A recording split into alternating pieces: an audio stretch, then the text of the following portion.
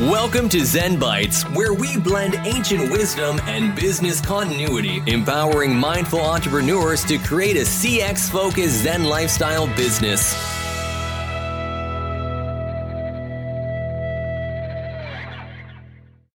Welcome to the Zcast. I'm Shane DeMa, and every week together we will explore ways to quiet the mind, giving us clarity, focus, and purpose so that we can play a bigger role in our business.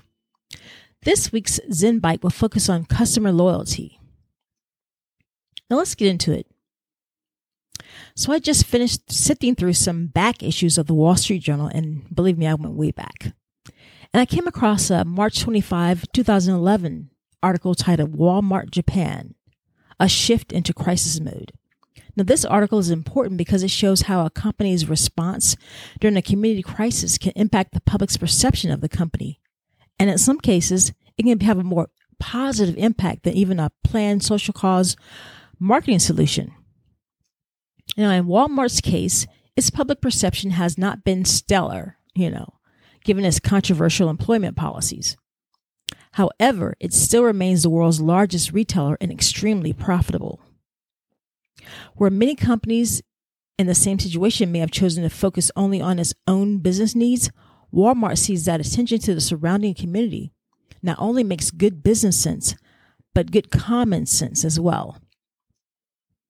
Now, the surrounding community is made up of Walmart customers, of course. So Walmart understands that it may be the world's largest retailer today, but that can change as soon as its customers decide to take their business elsewhere. Therefore, Walmart realizes that extending a humanitarian hand in those times of need can be the best business strategy for continued success. Now, throughout the course of business, there will be times when a company will make decisions that are not popular with its customers, of course.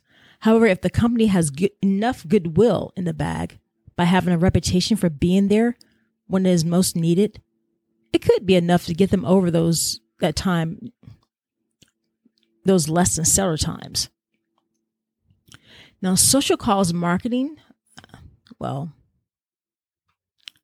has been trending in business for some time now. Companies realize that customers prefer to do business with companies that share an affinity. Therefore, the decision to sponsor or collaborate on a cause can make a huge impact on customer retention and acquisition. The most important aspect of this situation is how adept Walmart has become at responding to disasters, sometimes more quickly than governments. Let's just take the current pandemic, for instance. Now, previously, when companies with less than stellar reputation have made a goodwill gesture, it was met with suspicion. That's normal. However, Walmart's history of responding to disasters such as Katrina and Japan's earthquake, in this case, gives it credibility. Now, marketing managers can learn much from Walmart's strategy. Even when they think no one is watching, they should behave consistently with the desired perception that they would like received from their customers. It's in times like this that when they think no one is watching, that the culture and character of an organization shines. If an organization is in a habit of behaving in alignment with the perception that it's trying to achieve, then this behavior will be naturally implemented during a high-profile situation. So in conclusion, sometimes to rise to the needs of its customers' base, an organization must put its own needs on the back burner. It is this show of concern that will stick with customers even during times where the organization makes a few mistakes. And there will be those times, of course. That is a true sign of customer loyalty. Now let's get into some metrics that gauge customer loyalty. And I'm going to be using Capillary as my source. They've done a great job of putting this together. The first metric we're going to look at is Net Promoter Score. You want to gauge your customer loyalty with a Net Promoter Score that asks one essential question. How likely are you to refer our service? Just that one question. Don't bog them down with a million different questions. That just annoys them. Now, not only does this let you know how satisfied a customer is, but it also tests how likely they are to purchase again. The customer's answers will have a value between 1 to 10. And based upon that answer, it will segment them into the following categories. The first one is promoters. Now, these are the customers with a score of 9 or 10, and they're your biggest fan. And not only that, but they're also most likely to recommend you to others. So they're your cheerleaders, your promoters. Then there's the passives. Now, these are the customers who gave a score of either a 7 or 8. They might be satisfied, but they lack all the enthusiasm of the promoters. And they just may be open to offers from your competitors as well. So take it into mind. The third one is the detractors. Now, this is your problem area here.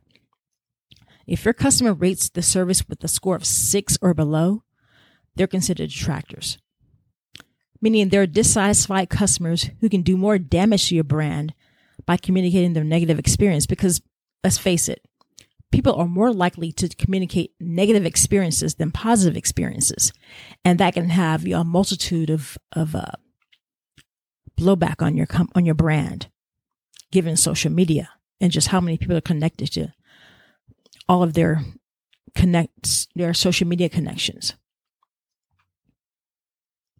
Now, it's best to follow up with the detractors to understand why their experience was so unpleasant. And this can give you some invaluable insight. And it can help you to convert those detractors into promoters.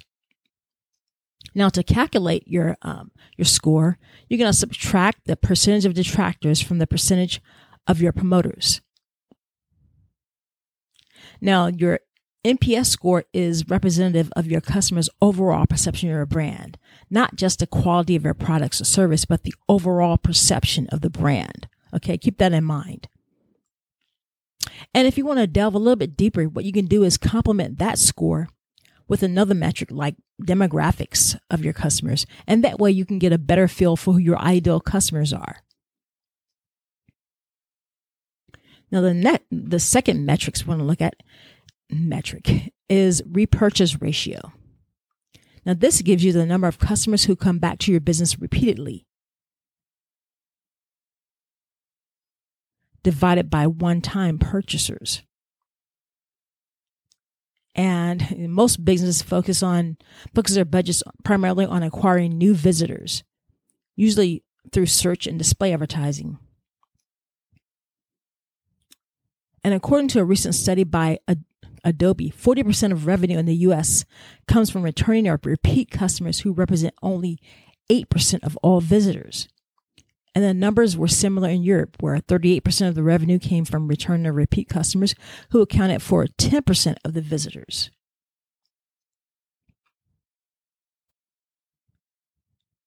So insights into who your repeat customers are will allow you to alter your marketing strategy so you don't waste your time and your budget on customers who are unlikely to purchase. The idea is to bring your cost per acquisition down and pull your revenues up. And calculating the repurchase ratio will depend on your business model. For a subscription-based retail model, the repurchase ratio is simply the number of customers who are continuing their subscription divided by the number that cancel after their first contract period. And for a transaction-based model, you'll need to calculate how many customers fall into the category of repeat customers. And you can do this by calculating the average time between the first and second buys of all returning customers, as well as a standard deviation in the values. Now, repeat customers are those whose interval time between purchases fall within the limits of twice the standard deviation from the average time. And the final repurchase ratio will be the number of repeat customers divided by the number of non-repeat customers. Now, different consumers may have different shopping patterns. They may be seasonal shoppers or be interested in specific products or specific brands. To target every repeat customer individually, to know their purchases, their tastes, preferences, and everything of that nature is complex and tedious, even for businesses with a small customer base. But fortunately, there are tools that can be incorporated that actually incorporate artificial intelligence to help us boost the lifetime value of our customers. So you can personalize your customer engagement so that the marketing that reaches them is relevant to their purchase history and offer omni-channel solutions. You can deepen your understanding of your customers by using tools that analyze your customers' behavior and preferences and ensure to intelligently capture and reward customers that come back with a loyalty program.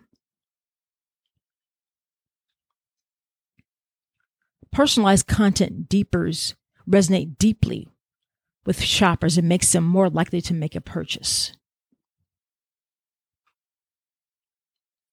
Now, the third metric is the upsell ratio. Now, another indication of customer loyalty is when they buy new products. It's a symbol of their trust in your business. And this is why many businesses track their upsell ratio, which is the ratio of customers who've bought more than one type of product to the customers who've bought only one. Upselling and cross-selling are frequently interspersed with each other. But upselling is a customer buying a higher value option instead of the originally intended product, whereas cross-selling is them buying more than the intended product. But the ratio takes these both into consideration because they're both vital components in a customer-centric relationship strategy.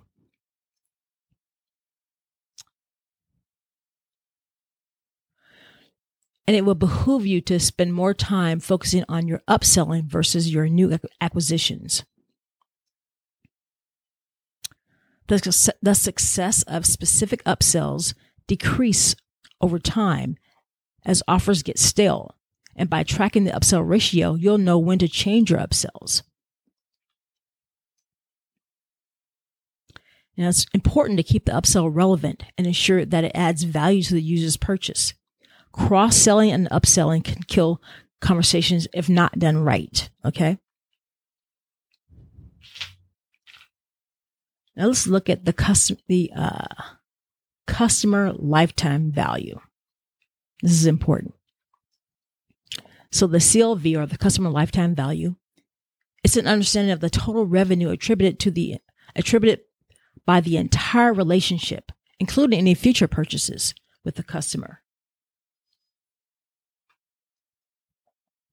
Not only does this metric help in identifying highly valuable customer segments that must be prioritized by your company, but it also encourages businesses to shift their focus from quarterly profits to the long-term health of their customer relationships. And this value is equally important to marketing teams because it allows them to estimate their upper limit cost for acquiring new customers and understand the time needed to regain the investment made on the customer.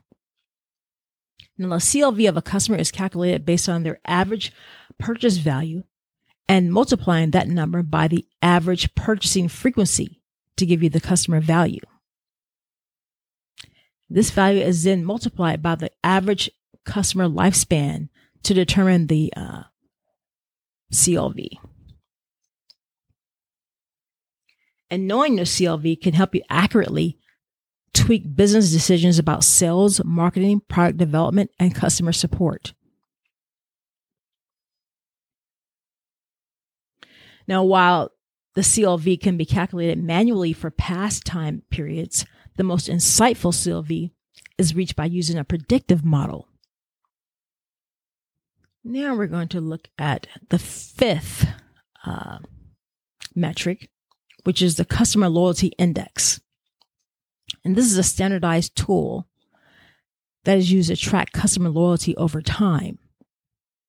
Even though customer loyalty may be your number one priority, it can't be summed up in a single number. And this is why CLV takes into the account consideration multiple factors like the NPS, upselling, and repurchasing. So it combines them all.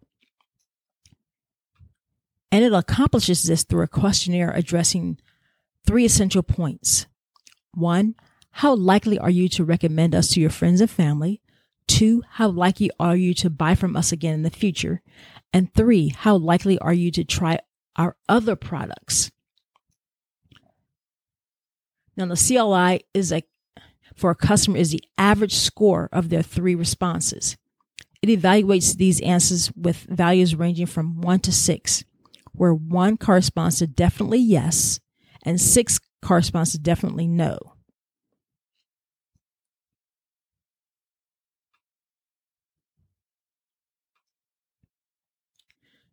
Now, the customer loyalty index needs to be evaluated periodically, but not so often that it annoys your customers. But you want to evaluate it periodically to effectively keep track of loyalty. And this method allows for a more comprehensive understanding of your customer loyalty than a single metric approach. And apart from this, it also predicts future retention rates and can help build loyalty profiles for your customers. But bear in mind that not all customers are going to be sincerely answering every question. So it is a little bit less reliable than measuring real behavior. Just keep that in mind. Now, those were our 5 metrics to measure customer loyalty. I want to thank you for joining me this week, and I look forward to you next week. But until then, stay clear, focused, and of course, on purpose. Thanks for listening to Zen Bites, where we just blended ancient wisdom and business continuity, empowering you to create a CX-focused Zen lifestyle business.